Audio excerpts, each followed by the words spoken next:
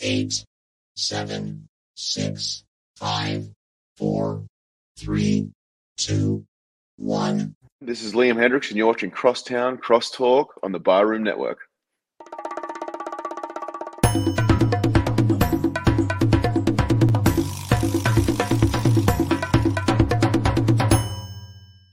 Some may find the following disturbing. Discretion is advised. Every summer in Chicago, the sunshine spotlights the city's spectacular skyline. Its luxurious lakeshore, marvelous monuments, and the over 200 neighborhoods in the city. And it also brings to light two of the greatest sports franchises in the world. On the north side, it's the Cubs. On the south side, it's the White Sox. This is Crosstown Crosstalk.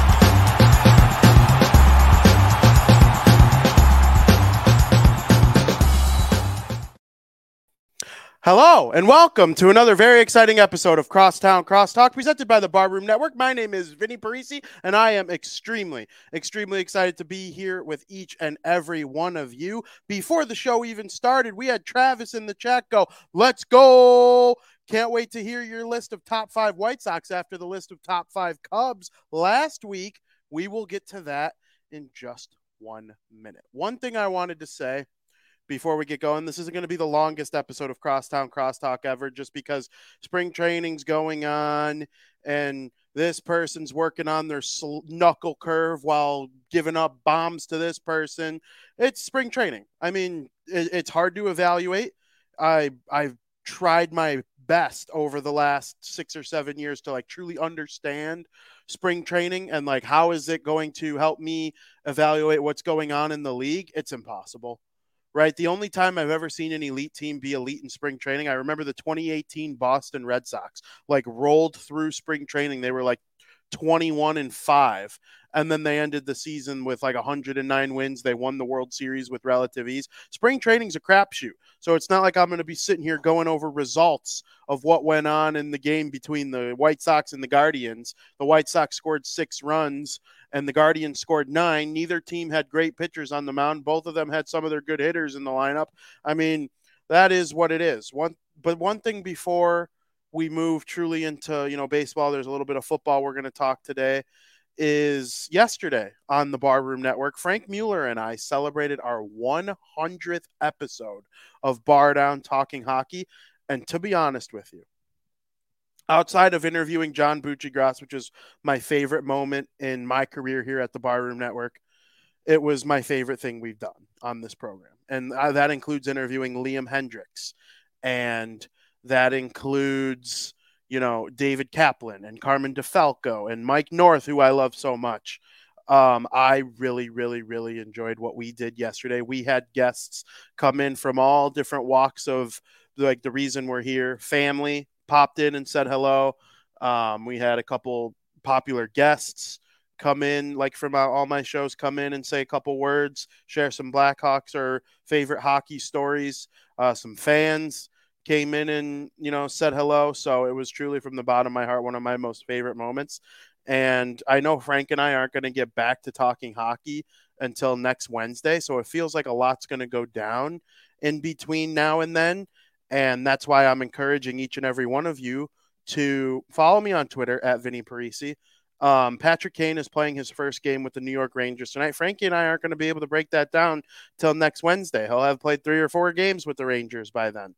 Timo Meier, he'll probably make his Devils debut tomorrow night against the Vegas Golden Knights. There's lots of great hockey coming on. The Bruins, they made a crazy trade this morning to get Tyler Bertuzzi from the Detroit Red Wings. They're loading up. And, sometimes that feels like old news. So I wanted to, when we get to Wednesday, so I did want to touch on it a little bit here because I know everyone watching is probably mostly here for baseball chatter, but that's just such a big hockey story that I couldn't deny, thinking about what is necessary to talk about here. And that's a necessary hockey story to bring up. I mean, the Bruins, man, they got that top 6 and they're going to plug Bertuzzi and Taylor Hall's spot until Taylor Hall's healthy. And then once that happens, that team is just an absolute wagon. And I'm excited to see what they're able to do in the postseason. Even if they go up against my favorite team, the New Jersey Devils, I think that's something that, is scary to think about. There's no doubt. But, I'm excited for what's going to come in the rest of this hockey season, and I can't encourage you all enough to tune in next Wednesday to Bar Down Talking Hockey. We'll break it down even further than I just did in my short little soliloquy right there. But man, I'm excited to just be a sports fan right now. Skylar says, I have no credence in this theory, but I have a better feeling about any of my teams when their preseason record isn't great. That is interesting. I'm trying to think. That year the Bears went and won the division in 2018. Wasn't their preseason record like 1-3 that year? And weren't they 0-3? I don't know if they played 4 in 85. If they did, they had a bad record in 85's preseason too. I'm trying to think. The White Sox in 05 or the Cubs in 16. There was a lot of hype. Those teams were excited about themselves, but they weren't like storming through spring training going, yeah, we have a World Series team right here. I'm trying to think of hockey. The Devils were very good in preseason this year. Jack Hughes scored in every single game but one, and they played like 8 games. I mean, the Devils were very, very good in preseason this year. But I still kind of align with Skylar outside of this one little outlier Devils preseason. To me, it's not necessarily about the results on the scoreboard. If you go into spring training, right, and you're the Cubs, and Dansby Swanson goes 0 for 20 with 10 strikeouts and 2 double plays grounded into and no walks, I'm thinking to myself, wow, he's struggling. But the Cubs could be undefeated in those games. But it doesn't matter because it's spring training. The Cubs aren't going to be undefeated if Dansby Swanson's that bad. That's kind of how I look at it. It's all about what is going on with individual players in spring training. You look at the White Sox game yesterday. I brought it up already. They lost to the Guardians 9-6.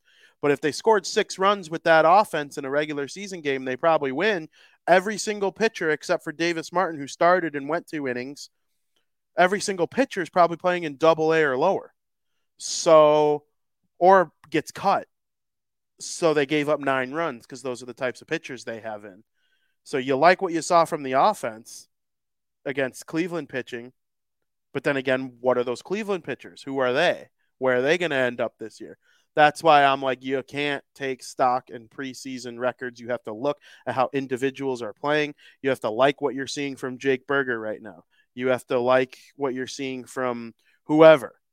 And, Brennan Davis is off to a really good start for the Cubs in spring training. Does that help him make the team finally? Like, there are just so many individualistic things that you have to watch out for when you're evaluating spring training that it makes it different than the regular season. So I'm looking at Travis's list here of most important White Sox players.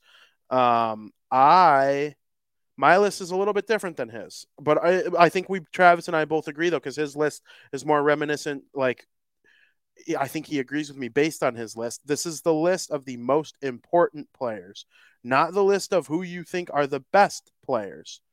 And Travis, it's a really nice list. Ours are a little bit different. I kind of came up with some different ideas here, but I respect your list, and I agree that all 5 of those players are very, very important to the Chicago White Sox. So I am going to get to that here right now, the top 5 most important players in the Chicago White Sox major league roster right now. But before I get to that, I'm going to give a little refresher to the Cub fans wanting to see who the top 5 most important that I had last week. In case you missed it, here you are.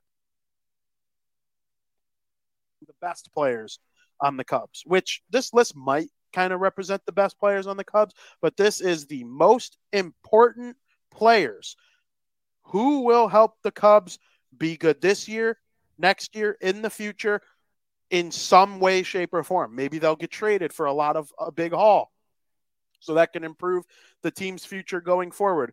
There are lots of different explanations for each of these people and why they're on the list, and I want to know in the chat or on Twitter at Vinny Parisi whether or not you agree with me. Coming in at number 5 is Ian Happ. Ian Happ was the Chicago Cubs All-Star last year. He was supposed to be traded at the trade deadline alongside Wilson Contreras, and they let those two give each other hugs and whatnot and, cry in the dugout, have a little champagne, glass of wine in the dugout. Hey, it's been good being a Cub all this time.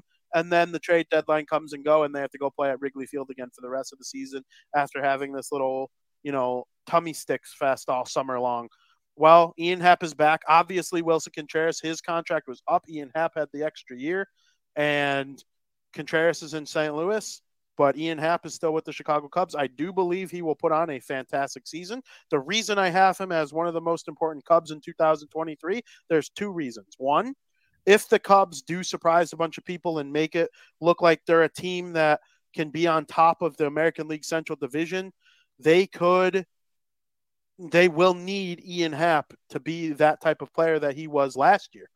And, if they're not, they'll trade him for assets, which will help them in the future, because I think they would get fairly good stuff for Ian Happ, especially from a contending team that needs an outfielder.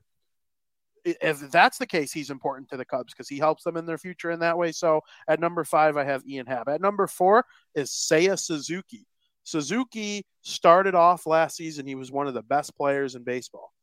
And, injuries derailed him a little bit, but he proved that he can be a very, very good player here in North America after coming over from Japan last year. It was a little bit of adjustment throughout the whole season, but he did get through it all, and he's a very good player. And I do believe if the Cubs are a good team this year, Seiya will have a lot to do with it. At number 3 is Marcus Stroman. Marcus Stroman, as of today, I'm going to go write a post about this on DeWittyCityGawk.com as soon as I'm done with this show about how the Cubs announced that Stroman is going to start their very first preseason game this Saturday. And yeah, for those of you who don't know, spring training, I think I called it preseason. Spring training starts on Saturday for actual exhibition games. Spring training started last week, and we've been going over that for a little bit now, but the actual exhibition games themselves start on Saturday. The Cubs announced that Stroman is going to be their starting pitcher in that game, and I think he will probably end up being the ace of their staff throughout this entire season. So Marcus Stroman, I do believe, is the third most important player on the Cubs because he could set the tone for the entire pitching staff. At number 2, Nico Hoerner. Nico Hoerner, to me, was an elite player last year. He should have probably been an all-star. He was one of the best Cubs on the whole team, but he was playing shortstop. And what makes him a very important player to me this year is the fact that he is moving to second base. And that is going to be huge for the Cubs because it will impact the depth on their entire infield.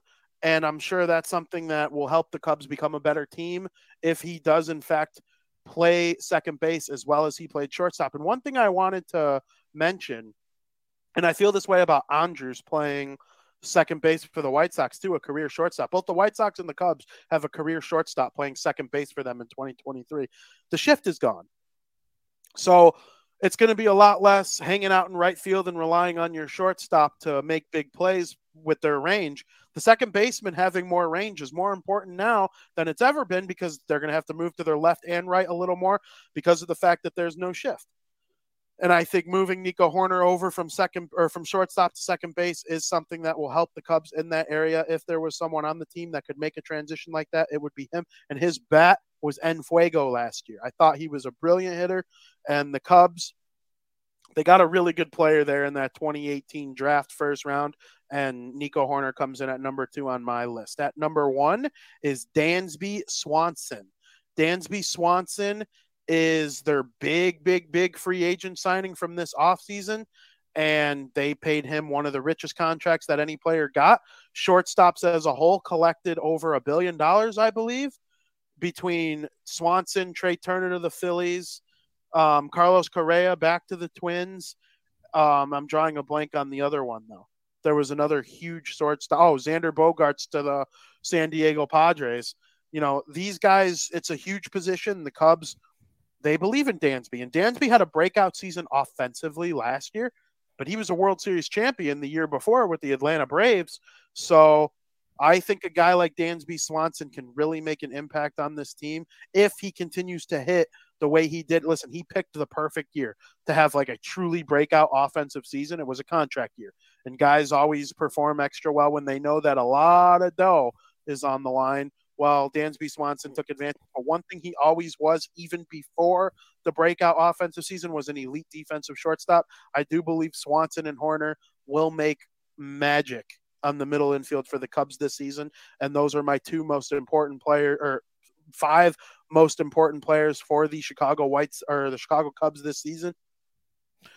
My biggest takeaway from that video is I haven't shaved since then. And the last time I shaved before that was like a day before, and I already had 5 o'clock shadow in that video. I don't know if I know someone who can look more different a week from now than me. I mean, that like blew my mind a little bit. And I'm a frequent person. I very rarely ever have a beard. But man, the difference between last week and this week, unbelievable. That's what I was thinking about the whole time. I ignored everything I said about the Cubs. So now we're going to get into the White Sox. And Travis brings up that I wanted to bring up Moncada as a make or break year, as he needs to show up. Moncada does need to show up, but I can't consider him an important player after what I saw last year. You know, is him having a better year important to the team? Yes, but I couldn't put him in the top 5. I thought about it because, like, you can argue he's important because if he does bounce back, they will be, you know, that team again. But I'm almost like I think they have to try and become that team without him bouncing back. So we'll see what happens with Yoan. At number 5, we have one of the newest players for the Chicago White Sox, and that is Andrew Benintendi. Benny Butt Cheeks, Benny Biceps, World Series champion with the Boston Red Sox, the highest paid player in the history of the franchise. He went to Arkansas. He went one pick before the White Sox wanted to draft him, and they ended up getting stuck. Was it Carson Fulmer they got stuck with or something lame like that? And they ended up with him, or maybe it was Zach Collins. I don't remember exactly which draft it was, but Benintendi, I remember he lit the world up when he was an Arkansas Razorback, and now he comes to the White Sox after a tenure with the Boston Red Sox, Kansas City Royals, and New York Yankees. He has made deep playoff run in his life. He is somebody who's going to bring that type of experience to the team. And I think a lot of people are going to benefit from having him on this team. He will secure left field. We will no longer have to see Eloy play left field because he's terrible at it. And we'll get to him in a minute. Hint, hint. I think having Andrew Benintendi stabilize the outfield is something that is very important, and he'll bring a steady bat. I think he'll probably bat second in the lineup once the regular season games start. And that's super important because he doesn't hit for a lot of power, although now he's finally at a stadium where that type of power that he brings can be taken advantage of. And I think he's going to hit a lot of home runs at Guaranteed Rate Field. It's a hitter's park. And, you know, this AL Central is not very hitter friendly when it comes to the road places. Like Detroit is impossible to hit a home run. He played for Kansas City. He knows how you kind of need to muscle one out of there too. Guaranteed Rate Field's the opposite, though. He's going to have plenty of opportunities to be a prolific hitter at home. And listen, I don't need him to hit 25 bombs, though. Give me 10 bombs, but give me an OPS over 800. Or, you know, a batting average is a terrible stat, but give me a good slugging percentage and OPS. Well, OPS is slugging percentage plus on base. You combine those two and you got a good player, and he's going to have a good glove in left field. I expect it to improve the team as a whole, and him having a good year is paramount to this White Sox team having a good year. At number 4, I put Dylan Cease. If this were a list of the best players on the Chicago White Sox, Dylan Cease would be number 1. He is the most talented player at his position on the team. But I put him at 4 because he goes once every 5 days. And I do think having an ace is super important. It's top 5 most important. He's the ace of the staff. I can't put him higher, though, because of the fact, like I said, he goes once every 5 days. The 3 guys ahead of him are supposed to make an impact every single day. And that's that. But Dylan Cease, man, second in Cy Young voting last year, just truly one of the best pitchers in Major League Baseball. And he's a guy who he throws the ball so hard. His velocity is off the hook. But his command still needs a little bit of work. Even though he finished second in Cy Young last year, the walks were still up a little bit. I think if he brings those down, the ARA comes down just a little bit more, and we could be talking about his first career actual Cy Young instead of being the runner-up. So Dylan Cease, you, in my opinion, are the fourth most important player on the White Sox, my man. At number 3 is Tim Anderson. Tim Anderson, one of the best shortstops in Major League Baseball offensively, had a rough year defensively to start last year. Then he was hurt. This year, if his defensive numbers get back to what they were in 2021, not elite, not winning a Gold Glove or anything like that, but be slightly above average, Tim, because you're a way above average hitter. And you're one of the best leadoff hitters in Major League Baseball. I think that is something that can help elevate you and make you lots of money. Maybe you will be the first player in Chicago White Sox history to make $100 million. And you bring attitude to the team, you command respect, and he's definitely an important player for this team as they move into what they are hoping is a bounce back season. I'm not sure how it would have ended last year if he played beyond August, but he had that hand surgery and he seems to be fully back, ready to go this year. We'll see what he's able to do. At number 2 is Luis Robert Jr. He's no longer Luis Robert. He's Luis Robert Jr. now. I don't know if the reason he did that was because Ronald Acuna Jr. and Vladimir Guerrero Jr. and Fernando Tatis Jr., all the juniors are dominating the sport right now. And Luis Robert, he's the guy who he has the MVP caliber talent, right? I think if I were making a list of the 5 best players where I said I would put if I said I would put Dylan Cease 1, I would probably put Luis Robert Jr. 2 on this list. So, or I would put him at 2 on that list too. So, I think he's an amazing center fielder, right? It's an important premier position in Major League Baseball. You think of like pitchers, catchers, shortstops, center fielders. And Luis Robert, he plays that position very well. He already has a Gold Glove there. His biggest problem is health. He's only played in like 150 games over the last 2 years combined. That is not enough. They need more Luis Robert. He needs, when he's feeling a little pain in his hand, he needs to be out of the lineup. Tony La Russa's not there anymore, thank goodness. But he's swinging with one hand last year. It's like, what do we have him in there for right now? Is this a joke? And Luis Robert is one of the guys who he's got MVP caliber talent, and he plays every day. And I think him having a good year is the second most important on this White Sox team. And I would put him number 2 behind Cease on a list of best players at their position. That would be Luis Robert if it were me. Number 1 on this list, I would probably put him 3rd on that list I was saying of best at their position is Eloy Jimenez. Eloy Jimenez, he's probably going to be the designated hitter this year. There's no reason to put him in right field. You have Oscar Colas for that. Gavin Sheets could do it. Eloy needs to DH. He stinks at field, but he's elite at hitting. I believe Jimenez is the best hitter on either Chicago team. And I believe he's the best hitter in the American League Central Division. And I think he can hit 35 bombs. I think he can hit 40. If the balls are juiced, he could hit 50. And Eloy is one of those guys who, if steroids were still prevalent, he'd be like the best player in the league, but they're not, so he can't do that.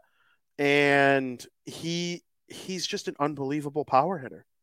I can't believe sometimes what I see him do with his bat.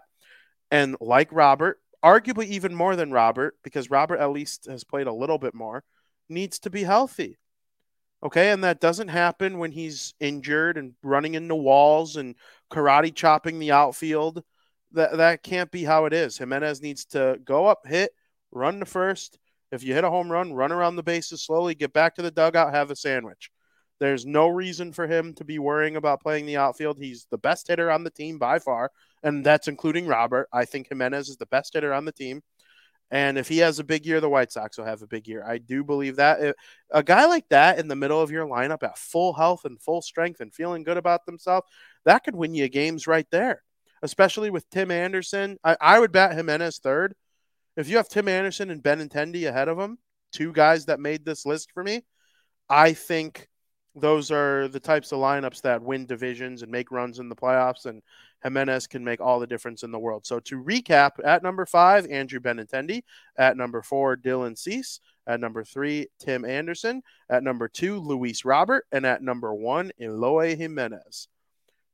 That is a good-looking group of players right there.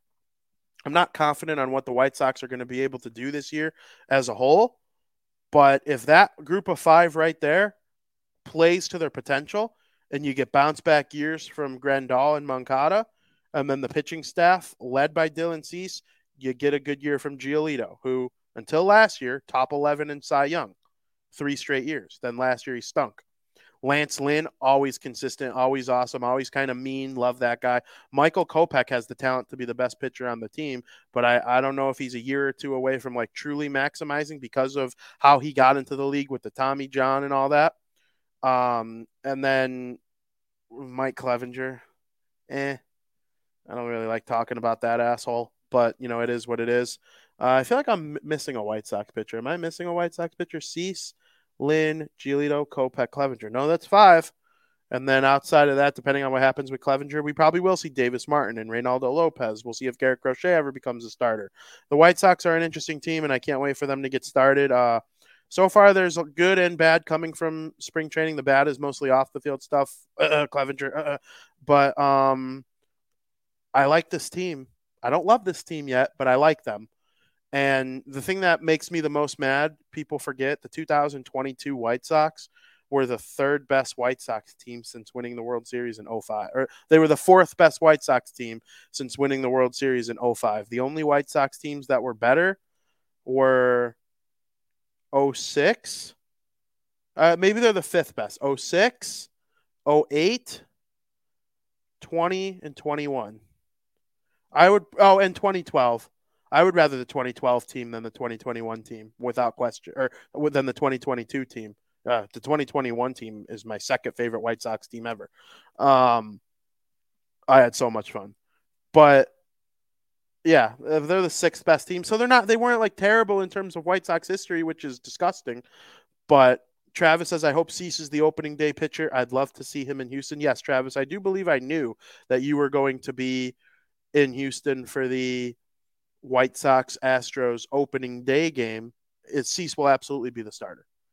If he's not the opening day starter for the White Sox in Houston on March 31st, he's injured. They're not putting Lynn. They're not putting Giolito. Pedro Grifol kind of hinted at Kopech being the home opener starter, which means that that's the 5th game of the season because they have a 4-gamer in Houston to begin the year. That would mean in my head that they're doing Cease, Giolito, Lynn, Clevenger in Houston, and then Kopech comes home and pitches the game 1 guaranteed rate field game. So you will be seeing Cease. And again, unless he's injured. If you don't see him on opening day, Travis, we have a big problem on our hands in Chicago White Sox land. So back to the Cubs a little bit. One bit of news I wanted to touch on. Seiya Suzuki has dropped out of the World Baseball Classic for Team Japan. His ability to recruit Shohei Ohtani is done because he's got an oblique injury. And oblique injuries are very tricky, especially when you are a hitter swinging your oblique every single time.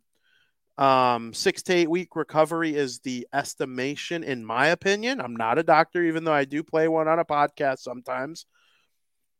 The only reason I think that, the Cubs didn't announce a timetable. They just said we'll evaluate in a couple weeks. Tyler Glasnow went down with the same exact thing, the same exact day. And the Rays said 6 to 8 weeks for him. So I'm assuming everybody's body's different. 2 different body types. Tyler Glasnow's tall and thin, and Suzuki's tall, but he's, a more muscular person, I would say.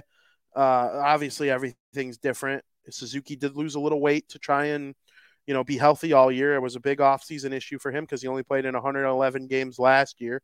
But if he's good by week 3 of the season, I think the Cubs will be okay with that. It sucks we're not going to get to see him play with that awesome Japan team here in a couple days, but it is what it is. The Cubs, playing for the Cubs is more important to him, clearly, which is what Cubs fans want to hear. Speaking of the World Baseball Classic, you guys want to hear the pools? I got the pools. Beginning on March 8th through 12th. Actually, it begins on March 11th, the World Baseball Classic. In Pool A is Chinese Taipei, Netherlands, Cuba, Italy, and Panama. I would assume Cuba's the best team in that pool. Just saying. Pool B, Japan, Korea, Australia, China, Czech Republic. I would assume Japan's the best team in that pool.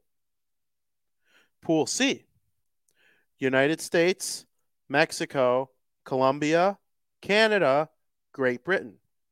I would assume the United States of America is the best in Pool C. Pool D, Puerto Rico, Venezuela, Dominican Republic, Israel, and Nicaragua.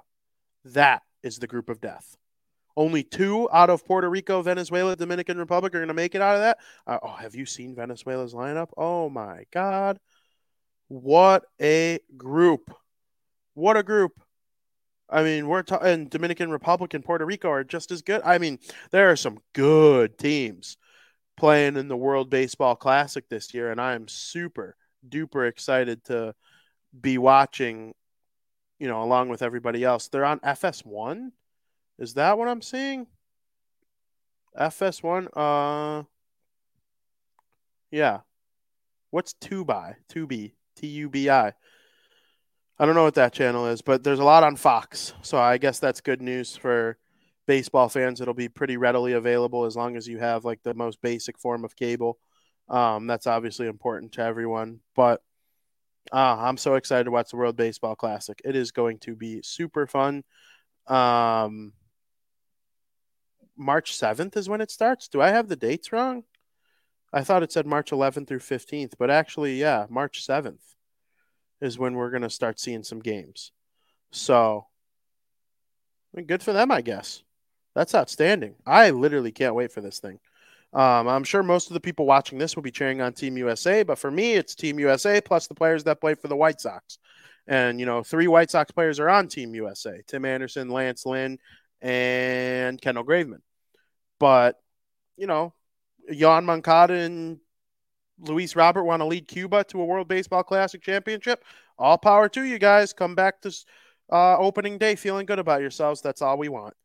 So the World Baseball Classic, I believe we will be recapping some games and getting ready for it big time next week on Crosstown Crosstalk. I'll probably be the focus of the show. I'm going to try and find a World Baseball Classic guru to come on and be the guest and talk about what the White Sox can do in this tournament and how those guys can maybe come to camp feeling a little bit better. Maybe we'll bring in our friend Cuba Dugout. That's actually an idea that popped in my head. Phil Seelig. We'll see if he's available to talk about Team Cuba and how he thinks they're going to do. That should be a whole lot of fun.